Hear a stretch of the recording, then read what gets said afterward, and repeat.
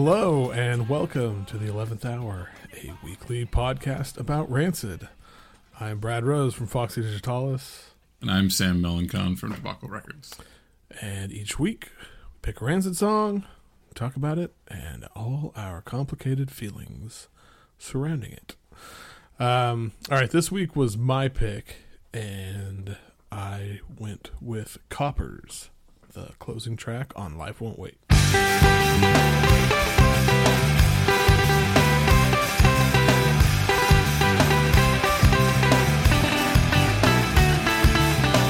Yeah, around to the dark is up on a track, imagine that.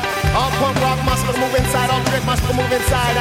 From out to Brooklyn, town and Coyote Studios, where I got bullets. London, I'm gonna find them. New York, LA, back to Kingston. All I see is youth fighting. All I see is youth fighting. London, you're gonna find them. All right, yeah, so Coppers' last song on Life Won't Wait, which came out in 98. Songwriting credits Lars, Tim, and Dr. Israel. Guest musicians this go around, Dr. Israel most notably, but also Stephen Perkins from Jane's Addiction plays the steel drum on it. I didn't realize that that's who that was. Yeah, I actually didn't either until this week, and I was like, oh, well, that makes, it makes sense. I'm into that. Yeah, so this is quite the song. Is like, I mean, this in some ways this feels like one of the most improbable Rancid songs ever. I was that's a great way to say it, because I was listening to it and I was like, I love this song and it's like an important song to me, but like stepping outside of myself for a moment and just thinking about this song, like this song should be probably pretty hated, right? Like it's like. I wonder what the kind of consensus on it is, honestly, because I agree. I totally agree.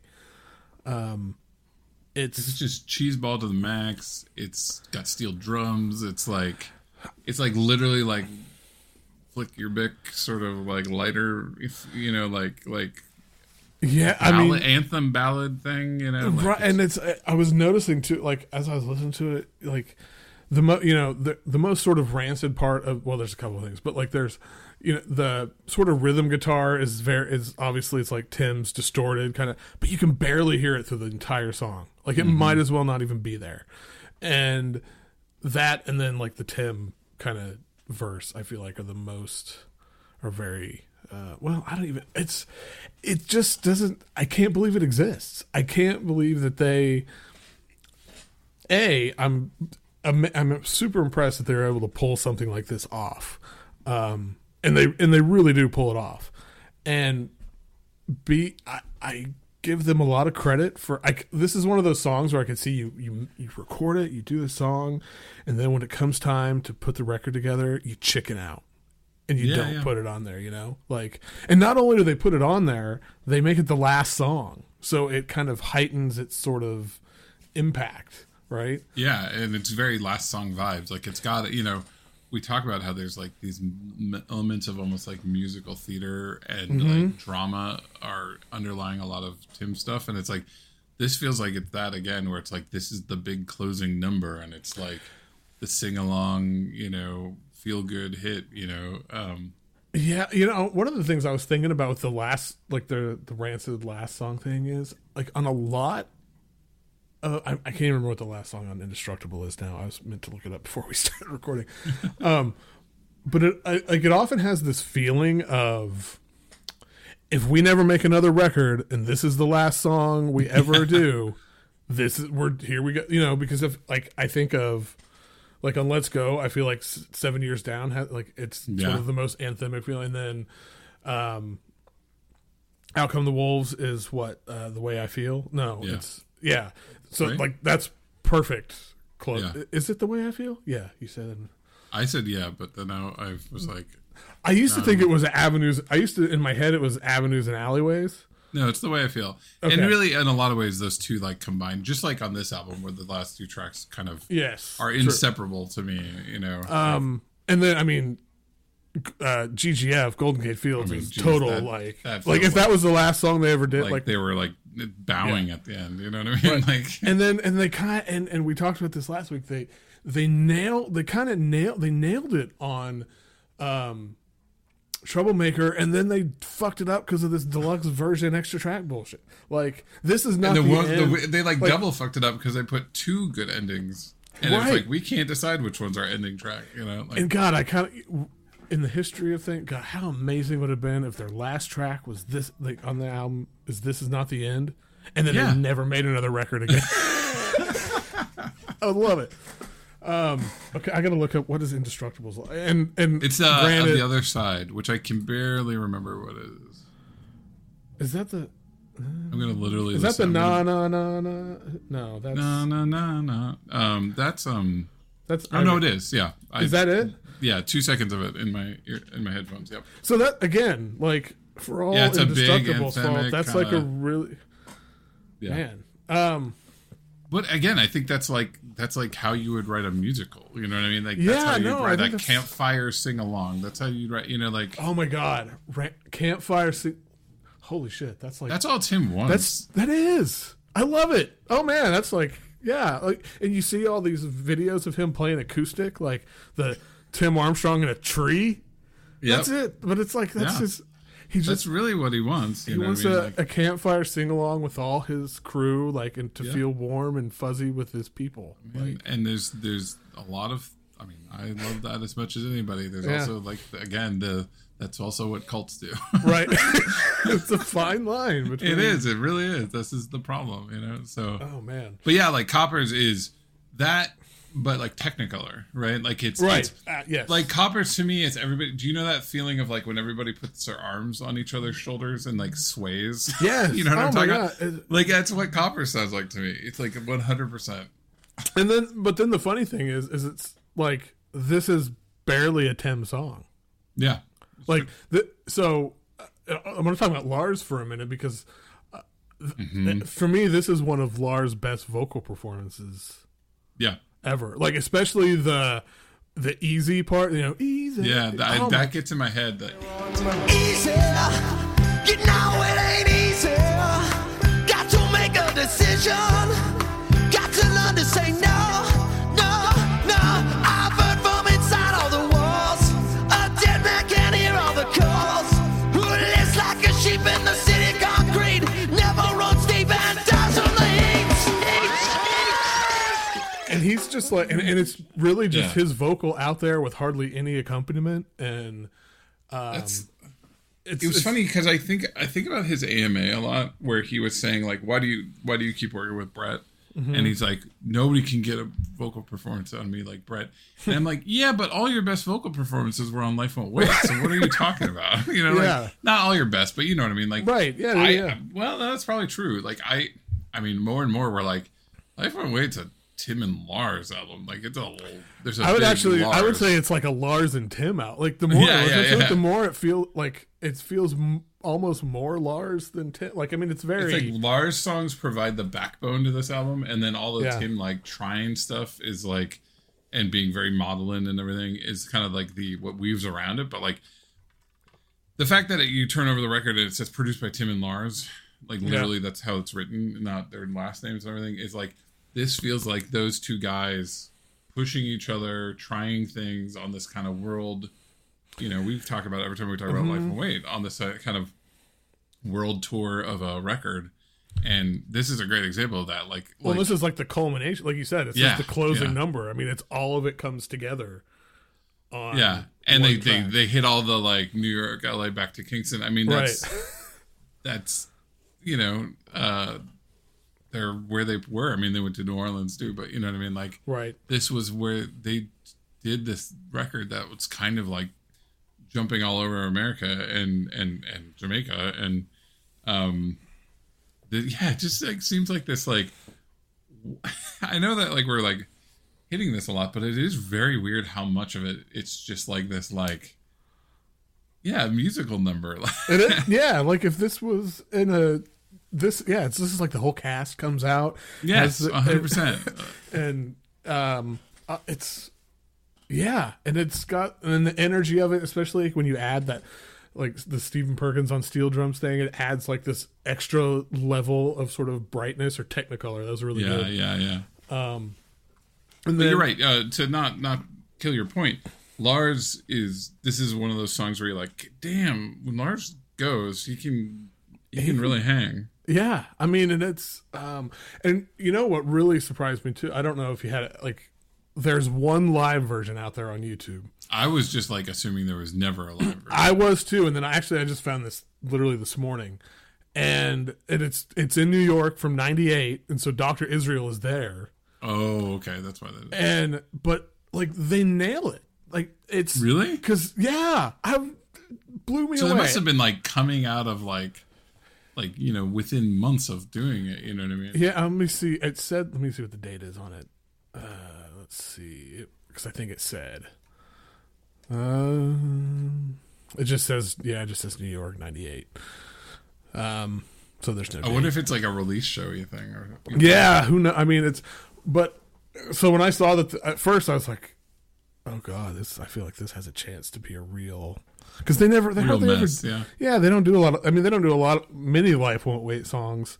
Period. But this one, I think. But any of the like a big arrangement songs, or Right. anything like that, they don't tend to try. And it, and it doesn't have the steel drums, obviously, but it has. But yeah, like Dr. Israel's there, and Lars nails it. I mean, not Lars usually, typically, like this is my Sometimes on these pushing out harder songs, I could see that being hard. Yeah. Also like I should watch it, but like. I think the other thing that I think of with this song is the cleaner guitar, the way that starting guitar kind of does a really interesting, like the way it's strummed and picked out. Yeah, there's like this almost, I don't know. Yeah, I know what you mean. I don't know what the word is. Yeah, I'm not a guitar player, so like, right, yeah. But like, it's got this like that sort of a very clean, resonant guitar with that really beautiful, very like major, like excited, like we're staring into the sun on this song, like, right. That's a thing I like, like where the good times are ahead, and like it's like shit, this whole album's theme feels kind of about like things can be really hard, but things can be really great, which is like, like there's kind of beauty in risk and all these things, and it seems like that's probably where they were at, like they're post and Out Come the Wolves, post those tours, and they're like, this was really hard, but man, we're on the top of the world right now. We're flying fucking high right now. Yeah, and it just feels like this is sort of the peak of that, and then this is the you're left with this song, which is very much the peak of that whole thing. Like I don't know, it's just. Like, I guess this is a good thing to get into is all my feelings about what this song is about, I think, come from the vibe. Like, do the lyrics, like, have you poked around on the lyrics much to, like, feel like exactly where the kind of feels just like... It feels like, honestly, lyrically, it feels very much sort of just in there. I don't know if it...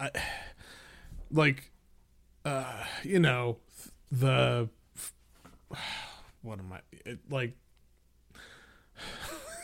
honor is all we know, sort of. I mean, but it's like, like we're gonna, I mean, I'm thinking of Tim's version. Tim's verse is very Tim. Like it's bad, but we're like overcome. We're gonna we overcome.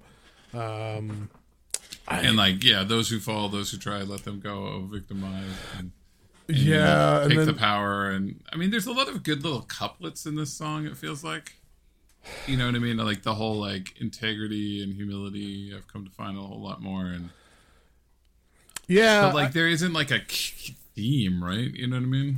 Yeah, I mean it's. I mean, some of it is because it's like I'm just like reading through it. It's like like. There's some of this stuff of very much like we're like fighting back. We're trying to be good. We're trying to like song. But then it's like this, and then the main lyric that's repeated over and over is all I see is youth fighting, Yeah. And so it's like, I guess maybe it's like this sort of dichotomy they're talking about, or maybe this there's also a lot of just like put down your guns, guys. Like there's bigger fights to be fought, and like there's a little bit of this. That's really it, actually. I think. Yeah, I mean that makes sense. Like I feel like this is a little bit of what we want from Lars, where he's saying, "Listen, guys, like I've been through a little bit more. I'm a little bit more worldly. You don't need to be fucking guns blazing all the time, and there's bigger fish to fry, and like you know." Yeah. Well, I mean, if taking that theme, I mean, then and putting some of these lyrics into that context makes a lot more sense too. I think, like, this, looking at like Tim's verse, that kind of adds a slightly different twist to it. I think, and I like that. I like that read of it, of like, chill, like there's bigger, stop fighting each other. Like, well, and and if you put it into like political context and stuff, and I mean obviously today, but even back then, it's the whole idea of the party, the people who are in charge in either party, it's like they keep us fighting against each other so they can take everything. I mean, it's like which is a very common idea, but it's like if you keep the youth fighting against each other, like they don't have a chance to realize, like, no, the real fucking enemy is the guy at the top of the fucking influence in politics, right? Like yeah. Well, and the whole thing of like people in power sure love it when young white men are being turned into racists. You know what I mean? Because it's just like that's a great distraction. Instead of like fighting the shit that being mobilized in that, mobilizing young white anger into that shit instead of into Occupy Wall Street, like absolutely. That's what they want. It's one of the things that I've had. I mean, we've all had these conversations, but you think about it. I think about it all the time, where it's like if people ever, if the proletariat, to get into it, ever fucking wake up, like we outnumber them 10,000 to 1. They're fucking, I mean, go read about the French Revolution. It's the same. I just think about like that. There's some famous quote about like, remember the point of like, labor movements where, like the French still kind of have these things of like, hey boss, you're going to give us a few more hours a week and we will make sure that your head stays on your body. You know what I mean? Like that's the tone of being a manager, a white collar manager in a lot of French history and French recent history, even, you know what I mean? Like, and a lot of European views on labor are much more like crystal clear eyed about like who has the power, you know what I mean? Right. And I'm not exactly like into actually guillotining most of these folks, but I think the threat of like unrest is like a lot more powerful than people think it is. Right. I mean? Absolutely. I mean, and that, yeah. And so I can read a bit of that into this. And that goes along with a lot of what, I mean, that's not an uncommon thing. Rancid. The one nice thing about that I've been really happy is pretty consistently both two bands that I'm always worried are going to take the wrong turn, right? Like getting it back to Rancid, I was like 100% ready for one of them to be kind of a like pseudo Proud Boy, you know what I mean, right? Yes. Like they had lost their mind and they were angry and their sort of anti-PC thing made them mad, so then they all this dumb shit that happens right now. They didn't, and what's cool is I'm still so impressed that Dropkick Murphys are as politically great as they are. And like that recent Dropkick Murphys thing about like you're just getting scammed by a bunch of people who want to take your money. Like they're not even taking the political side. They're just like you're idiots. Like this is just money making for Bannon and Trump. You know what I mean? That's all they want. Like they just want you to pay them dollars so they can have nice lives. And like but like they've been so working class, pro union, like the worker in like since day one, Dropkick Murphys and Rancid, and like they really get like why that's important, and that yes, you can be kind of more like I'm not asking everybody to be like hyper leftist or totally woke to everything, but like at least understand the baseline value of unions and workers' rights and all these things, and like the fact that they're friends with Billy Bragg, you know, I think really like has cemented some of that stuff. And like, well, and even and you know, with Tim, I mean, I know a lot less about Lars pre-Rancid, but like, I mean, Op Ivy had that same. Oh yeah, you know, yeah, even and which obviously, like, I think, you know, Jesse wrote a lot of those lyrics and stuff, but yeah, I was totally in the same boat. I was afraid to come back to this in any sort of meaningful way. Yep. Because of that, and it's like at every and we've kind of talked about this, like especially because like Lars is the most out there doing interviews, and there will be times where it's like, oh God, where's he going with this? And then it's like, oh no, yep, that's totally like he mostly stays in the lines of like, you know, you don't expect him to be the most thoughtful person on some of these things, and he still has these knee jerk like, oh, that's a bunch of hippie shit, and like right. It's all the same continuum, man. Chill out. Like, you know, like, again, the idea... Rancid weren't this fucking emo band like Fugazi. Yeah, all that stuff. Give me a break. Go listen to Operation Ivy, for the love of God. Tim writes a lot more emo songs than Ian MacKaye ever did. Yeah, exactly. Ian MacKaye is pretty, you know, intellectually thoughtful and not very emotional, actually. I mean, he basically doesn't know how to say Rites of Spring in that sentence. You know what I mean? You know, like he's like Fugazi, I think, is the you know, right. But anyway. Like, yes, to get back to the song, I do think that is one of the nicest things about Rancid, and like some of these things that could be really problematic. Right. They all seem to be coming down on the right side of this shit. You know? Yeah, I mean, and I think about it too, and I'm like, man, it's really unfair of me, in a way, to be so worried about that, or because I mean, I get it and all, and like whatever, but this is who they've always like showed that they were, right? You know what I mean? Like, this is not, and so it's true, but we do have a history of like, I know people have gone crazy with online and with COVID. That's absolutely true. Yeah, I mean, and Trump, you know, like there's just Evan been Parker, this weird activation that Christ. has. Yeah. Sorry. And there's just been a lot of moments for people who have an inclination to go in the wrong direction, and it's like, and I will say some of these things are just blatantly the wrong direction for sure. You know what I mean?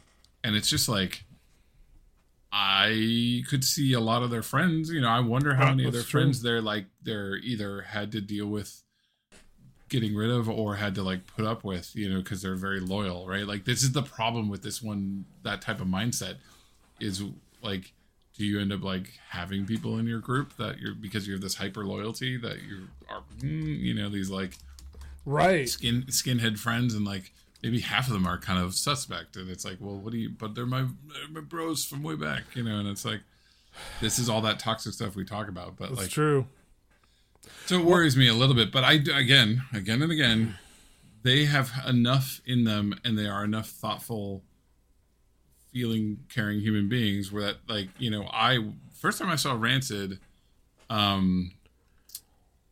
what's Pansy Division open for it? You know what I mean? Like, right. Like, they've always, I think the places they've been, the places they've come from, you know, they really got that stuff ingrained in them that like, bigotry is just out. Like, that's always so mind-blowing to me. Like, I feel like there's a couple things that people of our age think about a lot, which is like, you don't do drugs harder than you know, psychedelics, and you know, because you watched everybody who did that, you know, go nuts, and then you baseline things around bigotry and isms, you know, are of course crossing lines, and that you have to be very thoughtful about it. You know what I mean? Like, there's just some baseline stuff about like what is acceptable in the scene, and now it's like these like we just kind of assume that, like the Gen Xers and the older millennials like just assume that, I feel like, into the future, and then it's like, oh no, there wasn't constant referendum on these issues anymore because we kind of assumed like they were,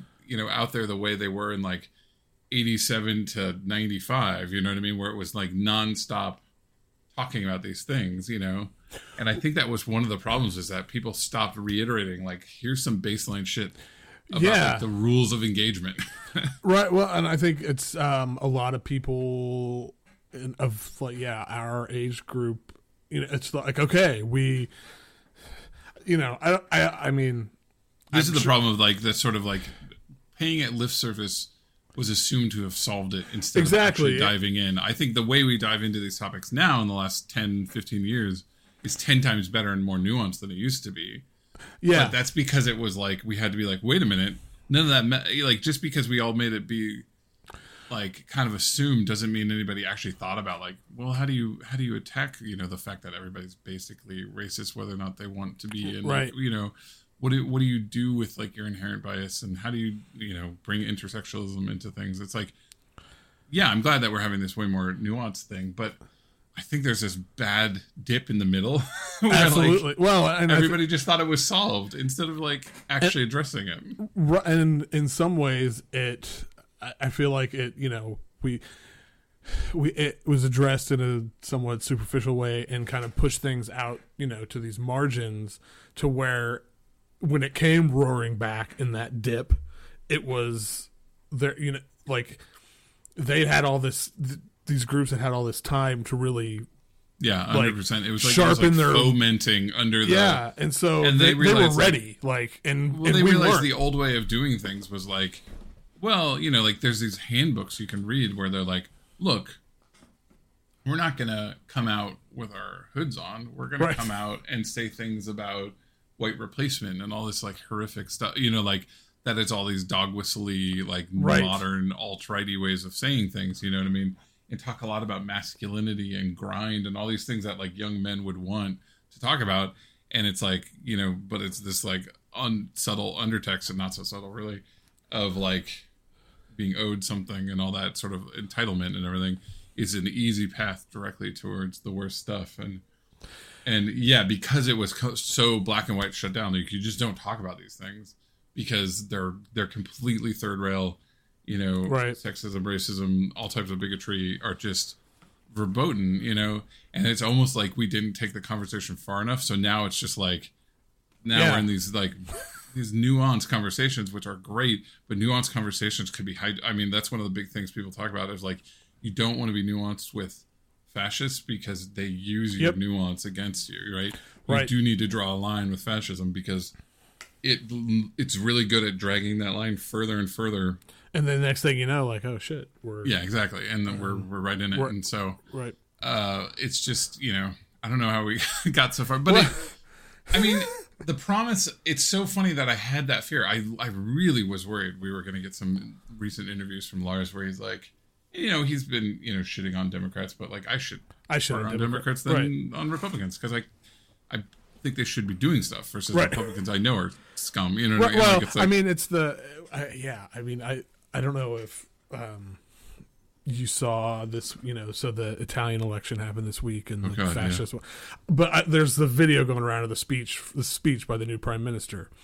And like, it's like, this is what I'm talking about. They've been on the margins, like honing their message. I get why people see that and are like, fuck yeah. Cause it's this idea, you know, taking these nuances or twisting them in ways that sound like reasonable, but it's the, what they actually mean is not. It's not anything like that. But it's so it's one of the, and so like that those group like the fascists are really fucking good at that, or in America the Republicans are really good at like that. Bumbling, you know, thoughtful people want to have like nuanced, complex conversations, which create zero, you know, coherent anything, and because we're all holding each other to higher standards. Well, and in the past decade or longer, like the mass media has showed they are completely incapable of like covering it in a way that like shows that like isn't one both sidism, right? Or black and so whiteism, and so exactly. It's like this whole, but God, like watching that speech from, I can't remember what her name is, but it's fucking scary because it was like, oh yeah, this is like I mean, my wife and I were talking about it. It's like, I mean, there's things in there he says like, yeah, that sounds like something I would agree with, but fuck, no, whoa, you know, like. Well, this is the problem of populism, right? Populism a lot of times is right next to fascism, right? But populism is also right next to all the things we want. So it's like it's such a wedge towards almost anything, right? Like, and the fascists are great at wielding it too. Oh, they're so much better. And it's just the truth of like when you hold people to a higher standard and where you want nuanced conversations, you'll look like the bumbling, nuanced, falling apart team that we all don't agree. The truth is, Biden should be center right. Like if we were in the rest of the world, Biden would be the center right opposition party, and there'd be a leftist party, right? Right. Like, and there'd be sort of like we would have a parliamentary system, and there'd be some sort of like Republican fiscal conservatives like hanging out with Biden and kind of infighting, but having to create coalitions, right? Like, that's where the world should be. But because we've created this narrative of equal weight, I mean, the amount of human beings that voted for Trump compared to the amount of human beings in the country is wild. Like, it's like 7%, you know what I mean, or something like this whole like equal split thing, or like every time a Republican puts a map on the thing and goes like, look at all that red, and you're talking about empty states, you know what I mean? And like nobody has the thought that like, oh, everybody lives in cities, and like it's just anyways, I don't even know where we got I don't either. here, but well, it was the Lars. But like this is also a very politically positive record where they are working with all these different artists, and they're really bringing in Black culture. And I think most of the time they bring in Black culture to the music on this record, they are, you know, bringing in somebody. I mean, unfortunately, Buju ended up regressing quite a bit, but like Dr. Israel. So Dr. Israel is a great example of, like they brought like, and it's great. Like Lars is amazing on the song, but it's like Dr. Israel makes this song. Yeah. All I see is you fighting. Come and set down your chick, no fruit, why set down your gun? LA, Kingston, New York, and London. Move nobody fight, come together as one. Who's gun pressure soon on the over and on. Review all controlled by Satan. Fight back from that with love vibration. All of the vision racism and schism. We're gonna make them fear on. And he is a really interesting, like the more I was reading about him this week, reading that how this work he done with like Bill Laswell kind of blew my mind. Like it makes sense, but it's also, you know, Bill Laswell is very adjacent to the scene that we are part of. I mean, obviously he's older and of a but like, and it's like, man, I like that's really freaking cool. Like in this Method of Defiance group that Dr. Israel is part of sometimes with Bill Laswell and other people, like their last album, like Henry Kaiser, Adam Rudolph, like I say on these notes here, are people who've appeared in Foxy Digitalis and other like their experimental form like records and stuff. It's like, wow, that's wild that like this guy and I was listening to some of those Method of Defiance albums on Bandcamp, and it's like, this shit's really good. Yeah. And I remember I bought his kind of big one around this time that has the Rancid remix or the other version of this. The Brooklyn version is which is also really good, I think. Yeah, it actually is. It's like it's very I mean, it's very much like running it off a sampler, you know, like a MPC or something. It feels like, you know, like where he's kind of playing the parts in chunks, but it's got this dryness to it that like the other one doesn't. You know, the other one's all this resonance and echo and all this stuff, and then he's really chopping it up a lot more, and it's a lot sharper, of course, because of that. But fits in with the album really well. Like I was always like kind of like, well, this is pretty rad, because there's like all these like funny, you know, getting the Anti record from Buju Banton, getting this record. Like I did go out and like go find Mad Lion stuff because of that Nocturnal project that they had, and like. You know, like these people they worked with, I did go look for them because I was like, you know, of course there's a little bit of Rancid likes them, so I'll like them, you know. But I think it's a really interesting. It's a conversation that's very like needs to be speaking of things that need to be constantly talked about or not just go is like the difference between like co-opting something or like elevating those who are actually doing it. Yeah. And I feel like Rancid's pretty good at the latter. Like I think of, again, I go back to, and we talked about this, like how many people got into Desmond Decker because Tim mentions him in Roots Radical. Like I did, right? Yep. And then you know, like Tim producing a Jimmy Cliff record that goes on to win a grant. Like, you know, I mean, those are, it's you know, anyway, but like this, like bringing in Dr. Israel, and not only, you know, this, I think about this when we we talked about the Interrupter song and how they had like the guest spots from Tim and Rhoda Dakar on the song, and they felt a little inconsequential and like kind of like it was cool, but it could have been so much cooler, right? Mm-hmm. Like this to me is you bring someone in for a guest spot and you say do your thing and you give them the spotlight. Like this is like that's awesome to me that they it's not just like, oh, we're gonna put him here for like 30 seconds in the no, they do seem to like co-write the songs, and really like Buju's another example, again, yeah, exactly. for there's whatever, but anyway, yeah, exactly. And like then they do a lot of these like trading songs thing, like mm-hmm. granted we're on Misty Days, which is one, if you want to talk about staring at the sun, arms extended, like that Misty Days song is so. And you want to talk about Lars pushing himself vocally? Go listen to Misty Days off of Buju Banson's album, and it's on the second Give Him the Boot, which I forget about. But that's like. But that is another great example. Then they turn up on their thing. Yeah, there's like a good like cultural exchange, and the absolute truth is the way the '90s worked, that would push me over the edge to go buy that record. Yes, you know what I mean, like because I'm risking $20. $20 is a lot mm-hmm. different in 1998 or whatever, mm-hmm. 99, and so knowing I'm getting a Rancid song on top of this thing that I'll probably like, you'll go out, and so that exchange, guest spots really meant something in the CD era. It would make me pick up a record. Guest spots now are always like, it's cool when I see people featuring on each other's records, and it's a selling point, right? But it's not the same as it was when it was so expensive, and for sure. Like, and again, I mean, you could absolutely take the perspective like that. This is. All 90% of white reggae is co-opting, and like, sure, this is using these folks, and like, I don't even think that's wrong. There is some, like, is that wrong? It's like, yeah, for sure, but I feel like, given, and this feels like I'm giving like a white man pass to everything, but it's just like, there's some truth to like, for doing this, I think they kind of knew from the Joe Strummer, era mm-hmm. that like.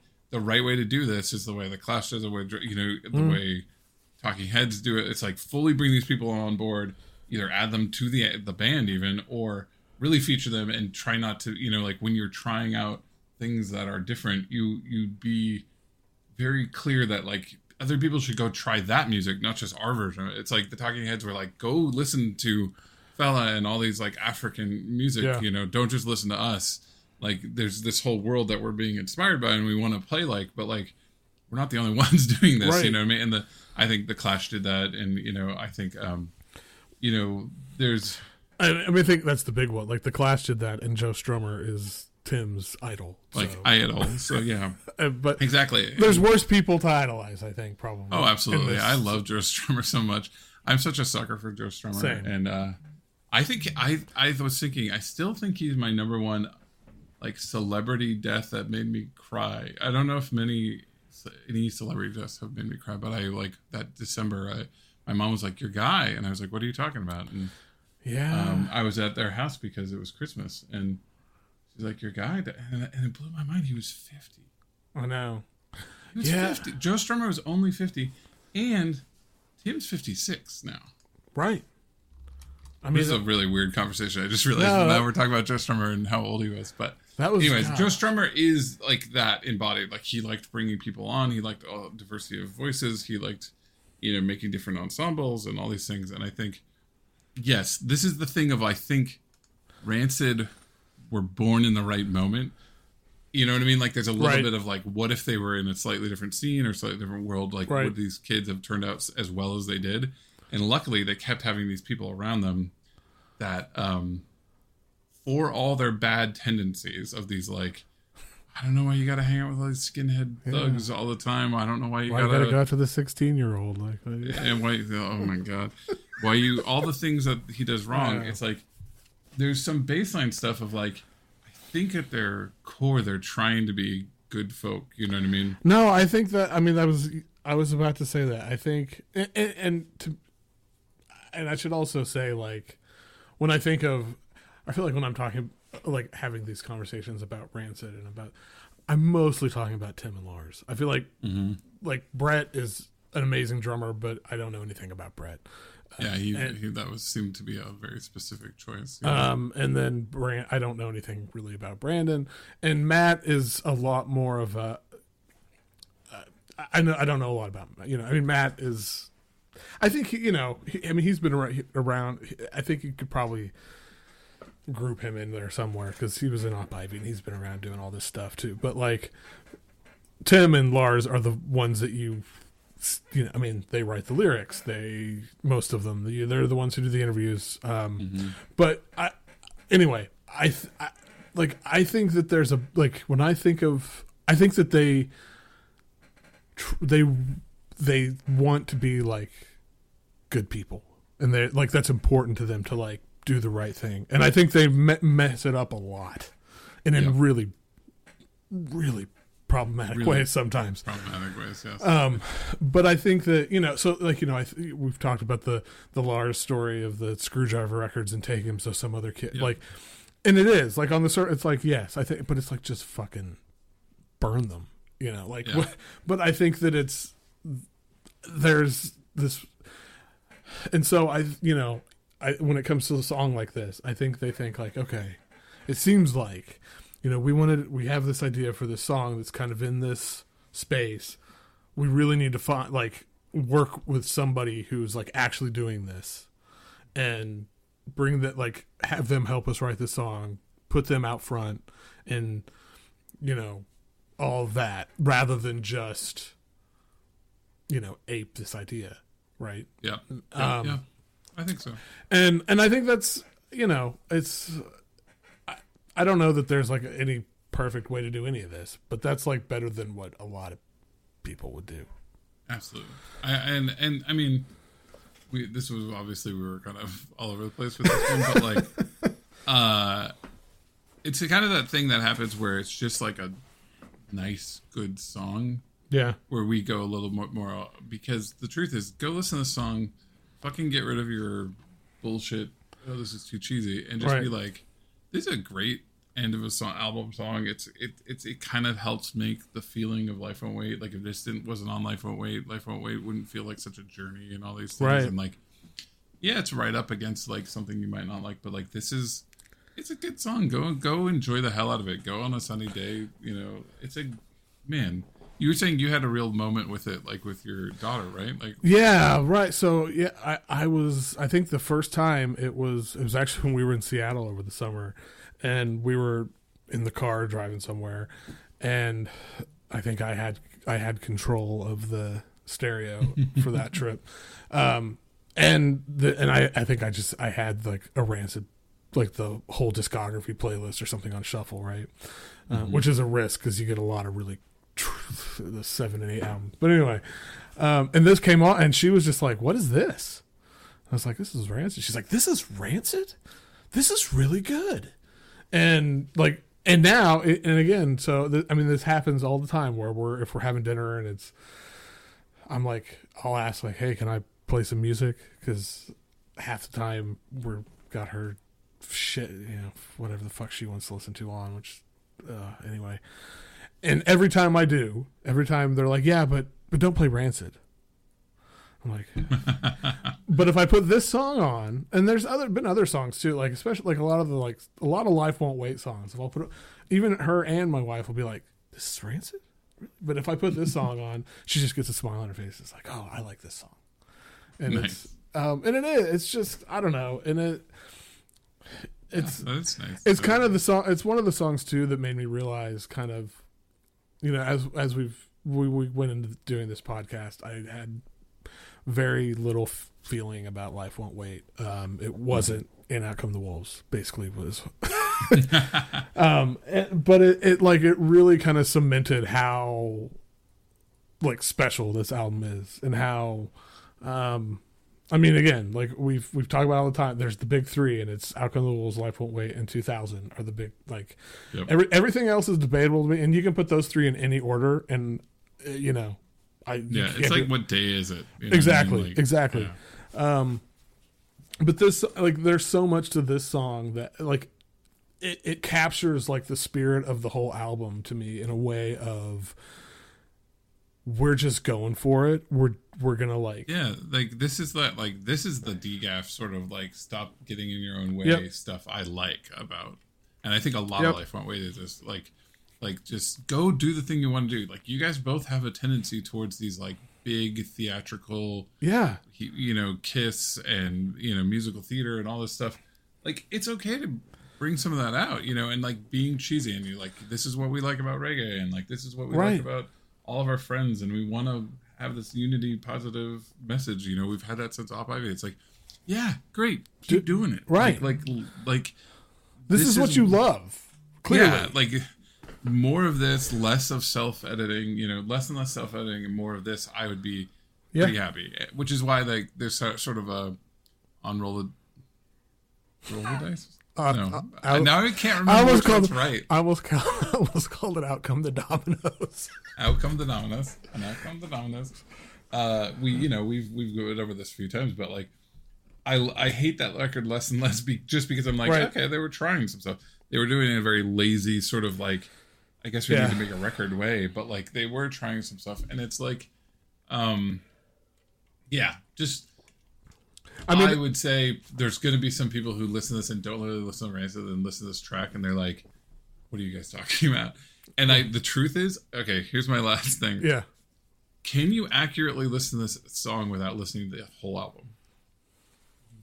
Free rolling this song, does that have even close to the same impact as No. ending this album? No.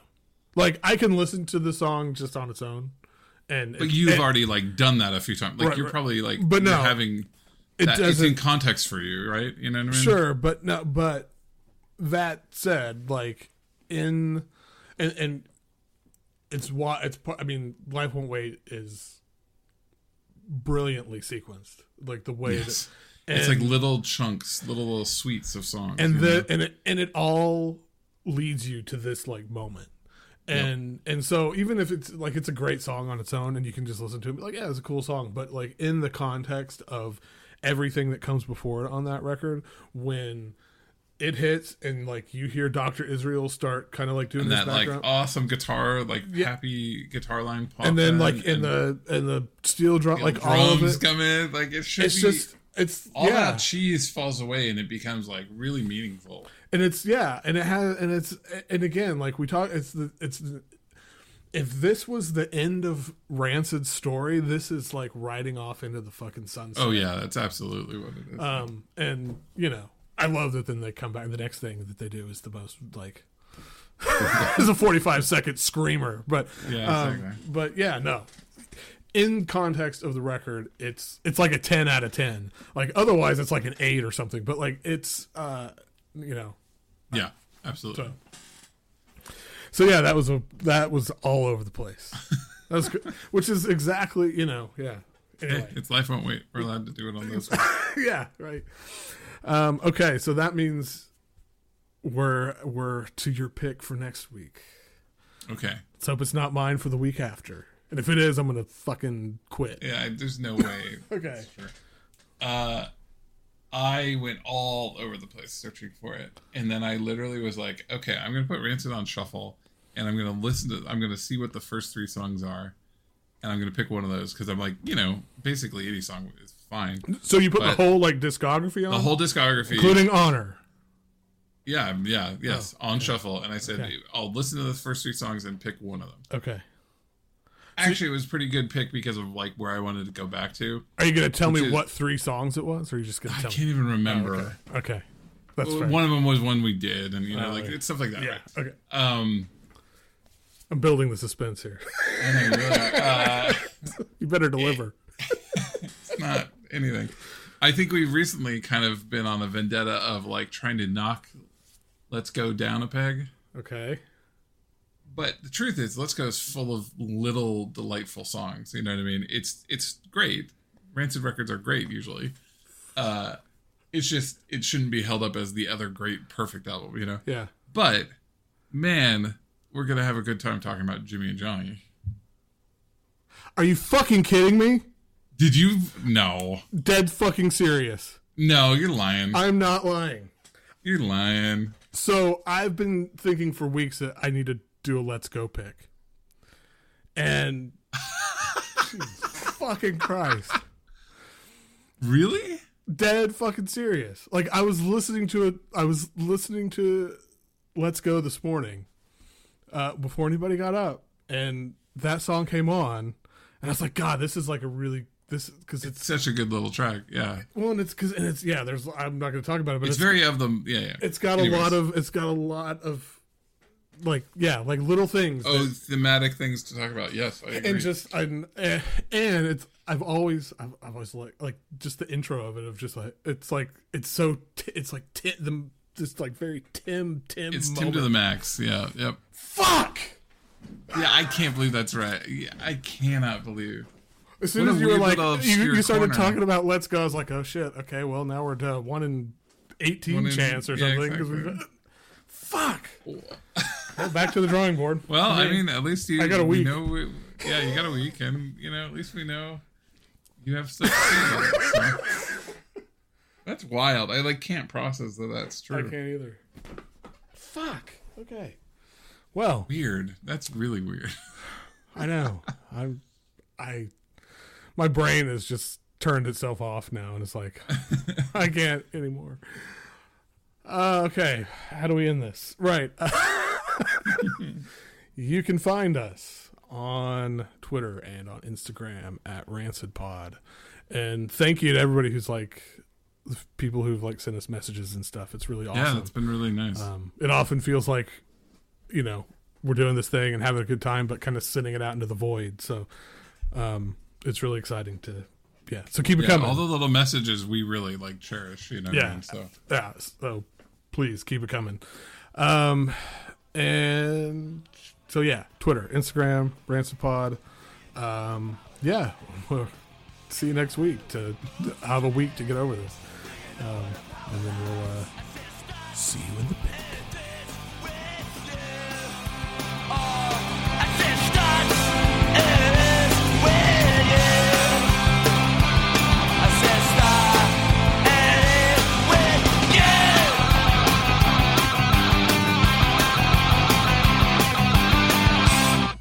That's fucking bananas, dude. the probability of that is wild.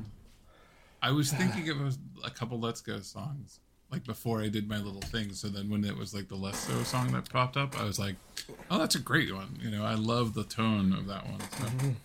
Yeah. Oh, God. I love that song. That is